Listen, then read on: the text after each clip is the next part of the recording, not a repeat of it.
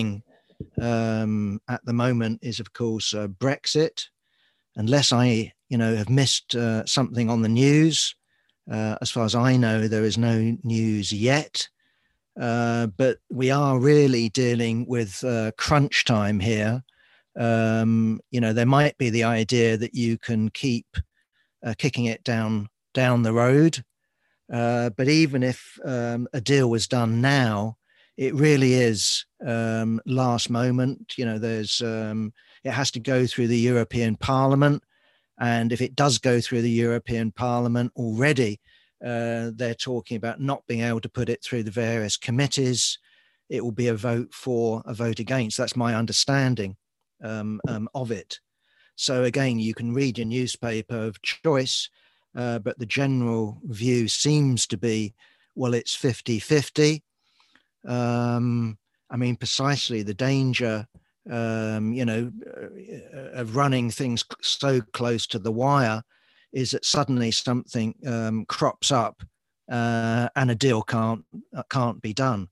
As I understand it, and I'm sure you've read about it as well, there are three major sticking points. The first one is fishing. That doesn't matter economically, it's symbolic, it matters politically. I think I read in the Weekly Worker that fishing in Britain accounts for something like 0.1, 0.2% of GDP. So it's pretty marginal, to say the least. Nevertheless, when it comes to the Daily Telegraph, the Daily Mail, the Sun, and the backbenchers in Boris Johnson's party, this does matter. British fishers have got to catch British fish, even though at the moment they export most of them. And I think an awful lot of the fish that people in Britain do eat are imported. We like different things than we find, around the coast. So fishing is important, but for the reasons that I've said. The other two, I think, are more fundamental, and that's the so-called even playing field. This is about government subsidies, tax breaks. Basically, Europe will be trying to attempt to prevent Britain, freebooting Britain, undercutting Europe when it comes to quality, when it comes to laws, when it comes to regulations, and all the rest of it. So that has to be agreed, that there's some sort of level playing field. And then you come immediately to the question of governance. And that is all about how do you settle the inevitable disputes that crop up? Will it be done through the mechanisms of the EU, or will it be done on a bilateral basis? Obviously, the EU is insisting on some sort of EU institutions. Britain wants some sort of bilateral relationship. Either way, you can see that these are, how should I put it, big issues that aren't easily overcome. The other thing I would say about the possibility of a no-deal Brexit is that, of course, here you are in Britain, in the middle still of the COVID-19 pandemic. The economy already has taken a hit way beyond 1929, not for the same reasons, that's obviously the case, but to inflict on British capitalists, because that's what we're talking about, a no-deal Brexit will matter.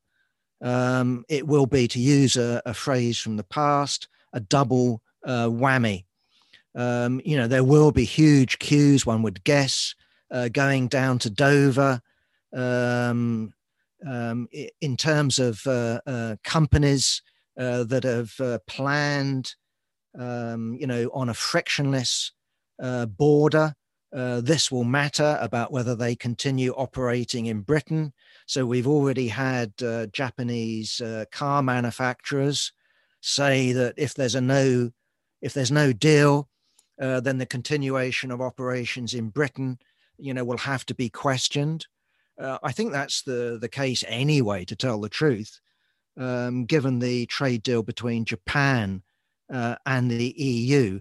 Either way, what you'll be talking about potentially with a no deal is another body blow to the economy. And although the Brexiteers insist that Britain will, to quote Boris Johnson, flourish mightily either way, personally, especially given if that's the case, that Trump goes and we get President Biden, I really do see, troubled times ahead for Great Britain PLC. I can see lots of companies leaving. I can see lots of companies having troubles. And that will impact on the working class. It will weaken trade unionism. It will weaken the bargaining power of trade unions. And we should expect attacks on the working class, quite vicious attacks on the working class under such circumstances. In terms of Brexit, I think there's two other things I want to add, and that's sort of slightly longer term. And that is, first of all, that if Britain is going to suffer a double whammy because of a no-deal Brexit, and of course there could be a last-minute deal, Ireland will be the country that's affected most. A huge proportion of Ireland's exports go through Britain. A significant proportion of its exports are for Britain. And then you take into account the Northern Ireland question. Joe Biden has made his position clear on that. He doesn't want a border, i.e. he wants the Good Friday deal not to be overthrown. Well, how on earth can you maintain the Good Friday deal when Britain is a foreign country without a trade deal with the EU? I still can't work out how the two are compatible. So Biden then turns around and says, unlike Trump, you won't be at the top of our queue when it comes to a trade deal. He's not using Obama's term, but nonetheless, we're not going to give Britain priority because as far as Biden is concerned, from what we can gather, he isn't an enemy of the EU project. He would rather maintain the EU as some sort of bulwark against Russia, not Russian expansionism, but how should I put it, hemming Russia in from our east, from their west. That was something, remember, the Americans promised not to do when they were talking to Gorbachev, that NATO wouldn't be extended, the EU wouldn't be extended. Well, lo and behold, the EU has been extended, and so has NATO. Okay, moving on.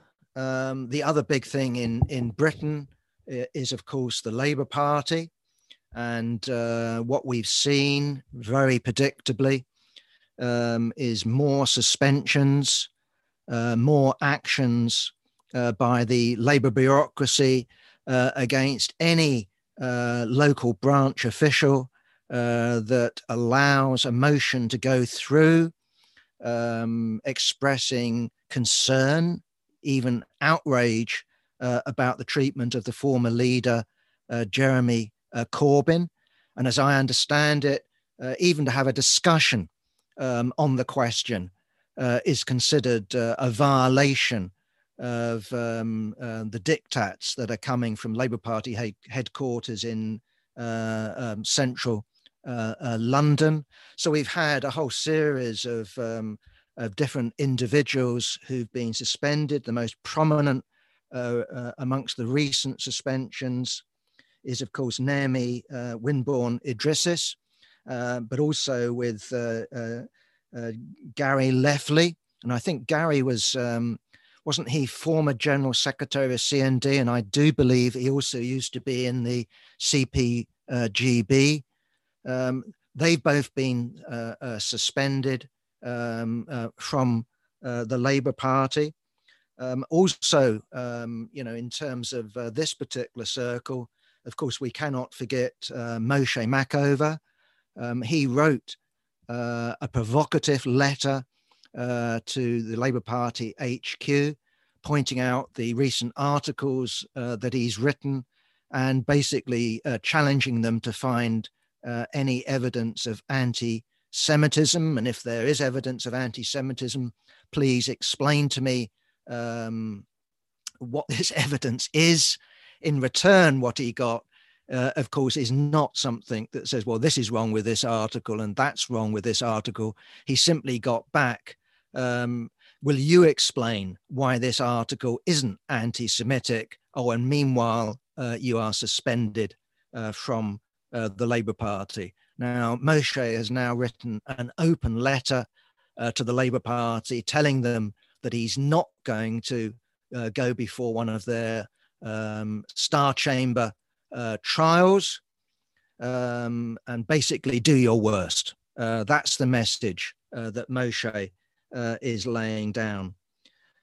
There's also, various rallies by Momentum, the Labour Representation Committee. I'm pleased to see that's saying that we're not going to bow down to this, that we're going to fight these suspensions. We're going to fight these restrictions on basic democracy in the Labour movement.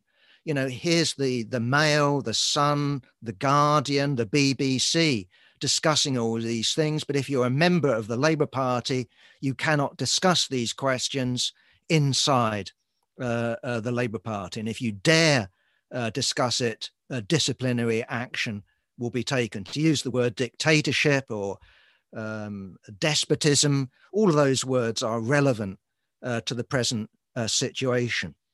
I have to say, though, that it does appear, at least to me, that we're in a situation of where to be in the Labour Party, one is faced now with a basic choice. That's what's going to happen. Either you stay in and you keep your head down and you gag yourself, or you fight and you find yourself outside. That's how it strikes me. I would certainly be urging comrades to stay and fight, but what stay and fight actually means is stay, fight, and you're out. And the precise problem is for those comrades that have put the Labour Party at the heart of their strategy, who rely on the Labour Party in terms of the future to deliver socialism, they are faced with, how should I put it, a programmatic crisis. There are those, if I read the articles right, who are saying that the Labour left is so weak, the Labour left is so divided, that what we need to do, this is a sort of quote, what we need to do is choose where we fight very carefully. Now, I might be wrong, but I take that as code word for keep your head down, don't fight the witch hunt, don't object to the suspension of Jeremy Corbyn from the Parliamentary Labour Party, don't object when branch secretaries and branch chairs are suspended and one presumes, expelled. Don't object to that. Wait, and maybe bank on a Starmer government or the trade unions riding to our rescue or something along those lines. I don't know. But I think that these comrades do face, as I said before, a strategic crisis at the present time. From my own angle, my strategy rests on the working class being organized into a communist party. I view trade unions as a vital field of struggle. I view the Labour Party as a vital field of struggle, but I don't bank everything on it. And so there's a difference there. For those of us that say a communist party is essential if we're going to ever see socialism, it's not that we, treat what's happening in the Labour Party lightly, but we don't view it as a strategic crisis. So there will be those that will keep their heads down. There will be those that subordinate what they believe in their hearts to the next Labour government. The precise problem is that at least how things seem to be going is that it's not that Starmer has some sort of particular world view that is pushing him in the direction of purging and suspending. It's events. So I don't myself view Starmer as the equivalent of what we used to call in Britain in the 1950s. I'm just about old enough to remember it. They used to be called the revisionists. This was the right-wing leadership of the Labour Party around a guy called Hugh Gaitskell, who never became Prime Minister. It was Harold Wilson that replaced him. But Hugh Gaitskell was part of this school of thought that Clause 4 was outdated because when we're in government, we don't put it into practice. When we go before the electorate, we no longer promise them in reality socialism. What we promise is a nicer, kinder version of capitalism. Therefore, Clause 4 ought to go. That was his stance. So in terms of Gaitskell, he knew what he wanted to transform the Labour Party into. I think you can say the same with Tony Blair and the so-called third way, Andrew Giddings and all of that sort of type stuff. But I don't think you can say that with Keir Starmer. And it's not just because, in his youth, he edited a Pabloite magazine called Socialist Alternatives. The fact of the matter is that in order to become acceptable to the bourgeoisie at the present time, what he had to do is accept the 10 Commandments from the British Board of Deputies. He had to go along with the IHRA so-called definition of anti-Semitism. He had to go along with that entire narrative. And it's that narrative, actually, that's taking him. I don't think he's saying this is what I want the Labour Party to look like in 5 years. But it's taking him step by step along a road of where the left in the Labour Party is either cowed, silenced, domesticated, destroyed to all intents and purposes, and potentially into a situation of where he starts to expel general secretaries of affiliated trade unions. I don't know, but that's how things appear to be developing. So we had a statement, it wasn't a prepared statement, by Angela Rayner, and I think she was speaking to the Jewish labor movement, the Zionist organization that's affiliated to the Labour Party, saying that she will expel thousands upon thousands if necessary. I think we should take her seriously. And remember, during the election campaign to replace Starmer and elect a deputy and a leader, there were many on the left that viewed her as a candidate. And I would guess that Angela Rayner herself actually thought the situation would arise of where it was Rebecca Long Bailey that won the leadership, and she would be the deputy. They used to be flatmates. And, I think that is why some on the left actually advocated voting Angela Rayner, because we must have a woman as a deputy leader. And wouldn't it be nice not only to have a deputy leader who was a woman, but a deputy leader who was a woman alongside Rebecca Long Bailey? So in other words, the Labour Party goes one better than the Tories, who've had two female leaders, two female prime ministers, to the Labour Party's zero. Either way, events seem to be taking us towards some sort of crisis for the Labour Party and the relationship between the trade unions and the Labour Party. But they're also taking us to a crisis of the Labour left. And we should expect under these circumstances to see the formation of all sorts of broad fronts, that are meant to, collect people who've either been forced out of the Labour Party or who've left the Labour Party in disgust. The problem I have with that is that these formations don't end well.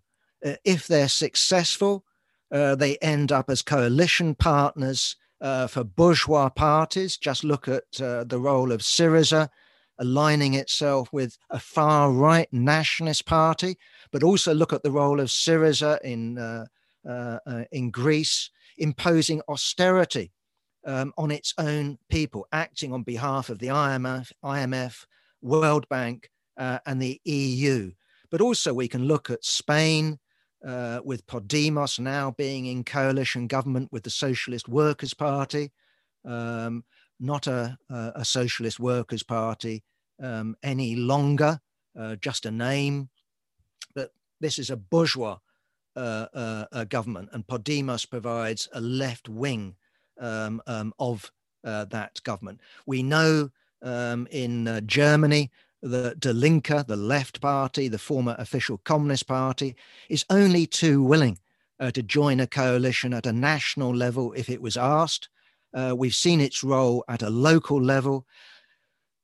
And so either they end up actually hand in glove with the bourgeoisie, trying, yes, of course, to get concessions that alleviate the suffering of the working class and ordinary people, but sometimes failing in that and becoming instruments of austerity themselves, or more likely in British conditions, because we have first past the post, as opposed to most European countries have some sort of PR system which allows smaller parties representation. In Britain, first past the post is an unforgiving system.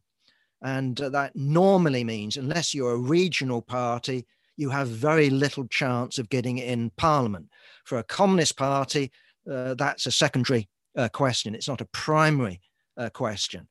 Either way, we've had lots of examples of these sort of parties, and they've all ended very, very badly.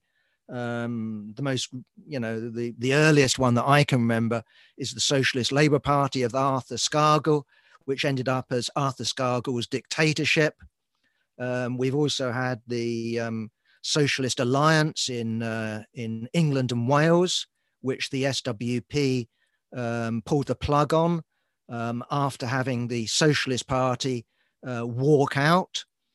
We then had the Socialist Workers' Party organise Respect in alliance with the British branch of the Muslim Brotherhood, and that ended in complete disaster. In Scotland, we had the Scottish Socialist Party. We still have the Scottish Socialist Party, which ended blowing up over the Tommy Sheridan sex scandal, and is now many different fragments.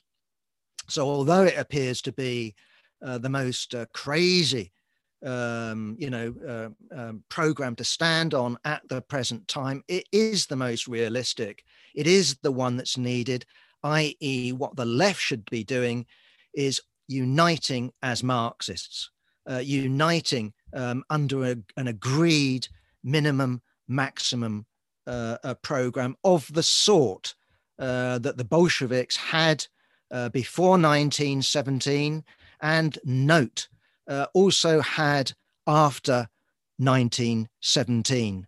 It was Lenin actually that took the lead, insisting that even though they'd taken power, it would be premature, he said, to actually junk the minimum program. After all, he said, there's always the possibility that we will be defeated and we'll have to return again as a party of opposition. So I think that just needs to be borne in mind. Either way, I'm not trying to run an argument about 1917.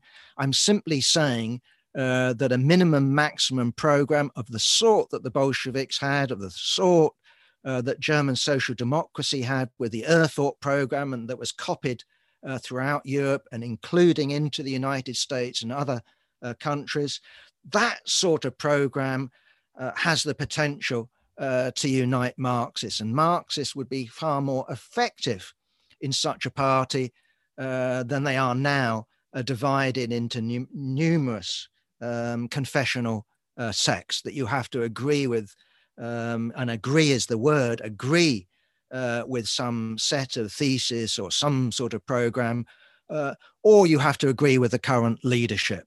That is not the way that Marxists should organize. We're talking about accept and room for disagreement and open criticism and open struggle between different trends, different ideas, and all the rest of it. Either way, what I'm basically saying is, at least it appears to me, that the Labour Party is ceasing to be an immediate site of struggle that you can expect to make any progress in. We should fight. We shouldn't give in. But if you fight and you don't give in, we should recognize that we're calling for people basically to sacrifice their membership. And I think that is the correct thing to do. So the key question then becomes, having been kicked out of the Labour Party, what do you do next? That's the question that we need to be debating and trying to clarify with in terms of comrades on the left. Okay, I think there was a very good article, if you haven't read it yet, in the Weekly Worker this week by Michael Roberts. He put it on his blog. We've edited it slightly to take into account the fact that in Britain, I think either from Monday or Tuesday, they'll be rolling out the COVID-19 vaccine. I don't know how they're going to get it out to care homes.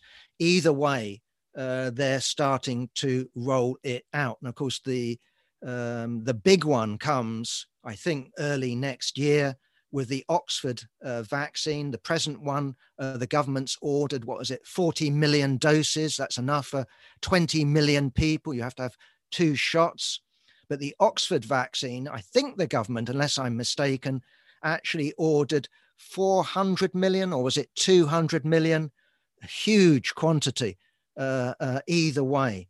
The other vaccine that they're using is being ordered in much smaller quantities. Either way, this has got nothing to do with the market. This has got nothing to do with ordinary capitalism. This is a situation that's equivalent to war. And under war conditions, governments in World War I and World War II of all sorts of different complexions have torn up their economic textbooks and have gone for state organization. In Germany, they called it war socialism, something that Lenin looked at in 1917 before the Bolsheviks took power and talked about, well, we can stop the collapse of the economy. We can stop the collapse of Russia if we apply measures of war socialism. And we, the Bolsheviks, are prepared to do that. So we will nationalize the banks. We will organize a distribution on the basis of rationing. We will organize supervision.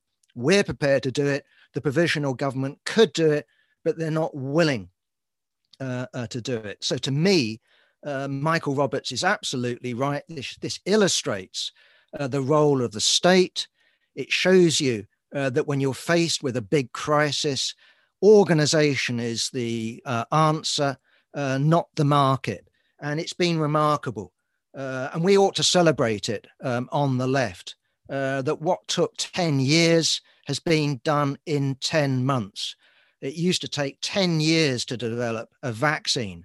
And what we're dealing with, once the Chinese had studied this virus, worked out its DNA, released it to the world, then in China, Russia, America, and in Britain, the scientists went to work. And within 10 months, they came up with a vaccine.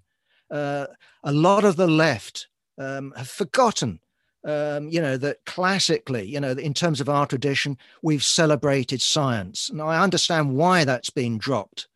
In the epoch of, the atom bomb and, the perversion of science by capitalism, the subordination of science to the search for profit.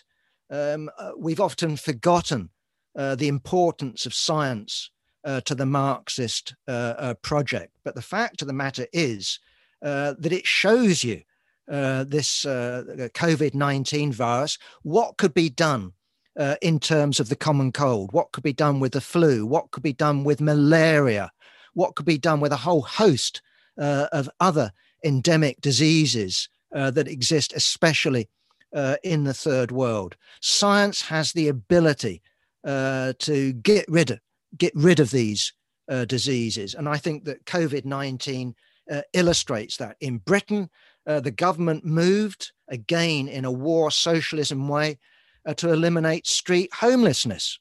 It simply said, well, there's people out on the streets, there are empty hotels, homeless people move into those hotels. And it was solved. Now homeless people are sleeping back out in the open. But anybody who knows London, I don't know in terms of other cities, well, there are thousands and tens of thousands of empty houses, not least luxury houses in the middle of the city, places like Mayfair. If I went down there tonight, the windows would be dark.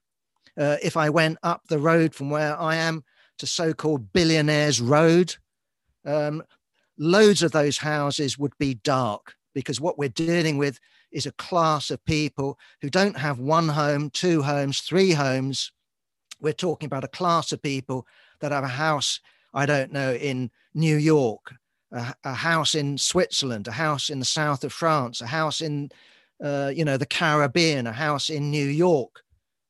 These houses ought to be occupied. And if they're vacant, it's a crime not to house people. That could be done overnight. And if one carries on, unemployment again could be cured overnight. You simply put people to work doing useful things. There are loads of useful things that can be done. That is what a workers' government could do. That's technically what capitalism could do. But of course, once you raise the question of organization, once you raise the question of the role of the state, private capital gets very jittery. The stock markets lose confidence. Capitalists take their money out to safety. So in terms of capitalism as a system, it's fundamentally interested in expansion for the sake of expansion. We're fundamentally interested in human beings for the sake of human beings. A big difference. Having mentioned COVID-19, interesting opinion poll came out over the weekend. And what it said is that the British people who, at the beginning of this pandemic, approved of what the government was doing by 58%. Now that figure is down to 27%.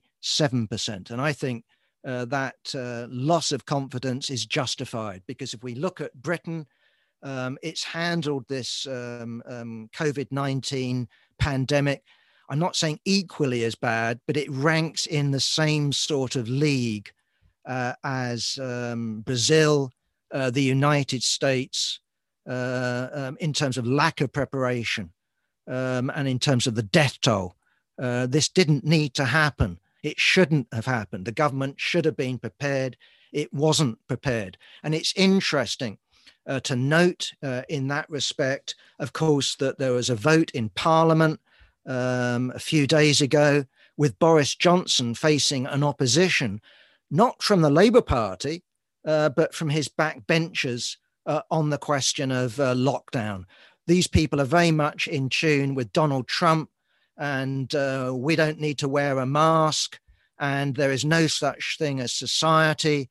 There are only individuals and their families. And of course, what you get is the press having fun and games. So there's a story going the rounds at the moment of a house in Yorkshire.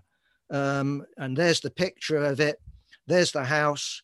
That's in, let me check it out. The house is in tier 2. There's the garden in tier 3. How crazy, how illogical, how stupid. That's the press for you. But if you have a lockdown, if you act as a community, you'll always get such absurdities. That goes with the fact that human beings are a community and aren't simply just individuals and their families. You have to draw lines, and sometimes the regulations that you pass appear to be bizarre because in the details, of course, they are bizarre.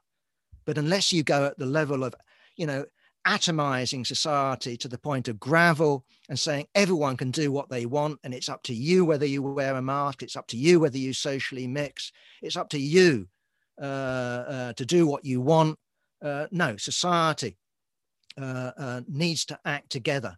And it's interesting, in spite of that massive drop in support for the government over its handling of COVID-19, the vast majority of the population still supports lockdown and says that they observe the lockdown.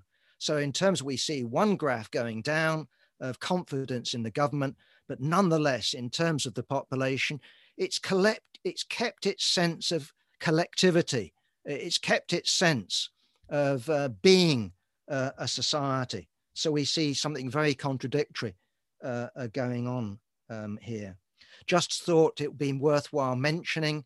It doesn't have any practical significance as far as I understand it, but the House of Representatives in the United States, as I understand it, has passed a motion or some resolution in favor of decriminalizing cannabis. Well, that's true in various states in the United States. And of course, it won't happen because of the Senate. It won't happen, one would guess, because of the president.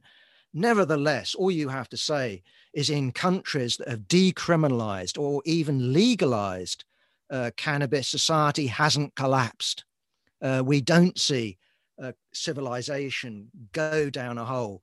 If there is any sort of crisis, it's not a crisis with cannabis, it's a crisis, certainly in the United States, a crisis of legal opiates that drug companies deliberately pushed to a population and then got people addicted. That is a real crisis. Okay. Coming to the end, thought it was worthwhile just to comment on the Chinese flag, not saying waving in the wind on the moon, but you know what I mean, being planted on the lunar surface. This is the first time in 40-ish years that a flag has been planted on the moon. I suppose maybe even more remarkably, this flag was planted by a robot device that then is taken off with a soil sample. I don't think it's going to tell scientists anything that we don't know about the moon. One would gather that this is in preparation for some sort of Chinese landing of people. I won't say manned, because as I understand it, the next person to land on the moon from America is due to be a woman, if they ever get round to it. But this is about propaganda. This is about state standing. That was what Kennedy's pledge was all about in the 1960s. And it was remarkable how quickly, again, it was done. It was an engineering miracle. America was behind Russia in terms of big missiles. Remember, Russia had the first artificial satellite, the first animal in space, the first man in space, the first, was it a 2-man crew or 3-man crew, first spacewalk. One can just carry on down the list. And America overtook Russia, landed someone on the moon, sent back some rocks and boulders and stuff, and went back several other times. That was a triumph for the United States. That was an announcement that the United States is still the hegemon. Look what we can do. Now, of course, you can get into arguments about non-stick frying pans and all the rest of it. But the fact of the matter is that in terms of those landings, they did not represent a scientific breakthrough. This was an example of engineering prowess. And in my view, at least, that's what a Chinese mission to land people on the moon would be. It will be the announcement: China has arrived. We are a big, powerful country. Admire us, learn from us. And I'm not discounting symbols. I just don't believe myself that the future of humanity lies in space. I know that we have the example of the final frontier in America, but Europeans going to America, that was one thing. Human beings colonizing the moon, colonizing Mars, I just don't buy into it. I certainly buy into the militarization of space. That is certainly something that I think is happening in front of our eyes. But I believe that the future of humanity is here on Earth. I don't say that in a narrow way, but we are an evolved species, and we should treat planet Earth with the respect that it deserves, because it's our only planet that can really support human life. Mars, well, if Elon Musk wants to live there and die there, he's welcome to do it. But personally, I could dream of visiting it, but 6 months to get there, please. 6 months sat in a tin can, no, not for me. I mean, just on that, you can read not science fiction books, but you can read futurology from the 60s. Isaac Asimov, who was a lovely guy, talked about this was in the times of the population bomb type nonsense. And he talked about, in the early 60s, the future of humanity lies at the bottom of the sea, because the land will be so crowded, we'll have to colonize the bottom of the ocean. Well, it was never going to happen, isn't going to happen, and nor is, real human colonization of the moon or Mars in the same way that we saw in America. That isn't going to happen. Okay, that's at least my view. But having said that, that this is all for display, that this is the Chinese showing what they're capable of in terms of engineering and big power, braggadocio. Note the announcement, and this was timed, of the new Chinese quantum computer. Now, what we're told, this is me reading the Financial Times, but I've also listened to Yasmin Mather, who's involved in that field talk at Communist University, how quantum computers exactly work and how they're so bloody fantastic compared with the computer I've got on the ground there.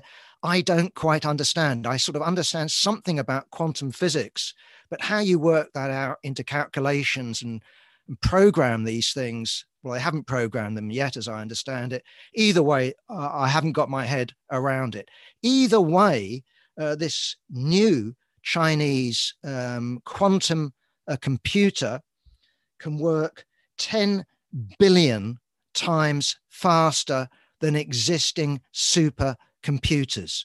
So we're not talking about computing power increasing by a factor of 1 every 2 years. That era has come to an end, might be having slow advances there, but we are talking about a qualitative development. And this this quantum computer is apparently vastly more powerful even than Google's Sycamore quantum computer. And again, showing the progress that China is making, where in the past China was, I'm not saying blatantly, but yeah, it was blatantly copying American and Western technology.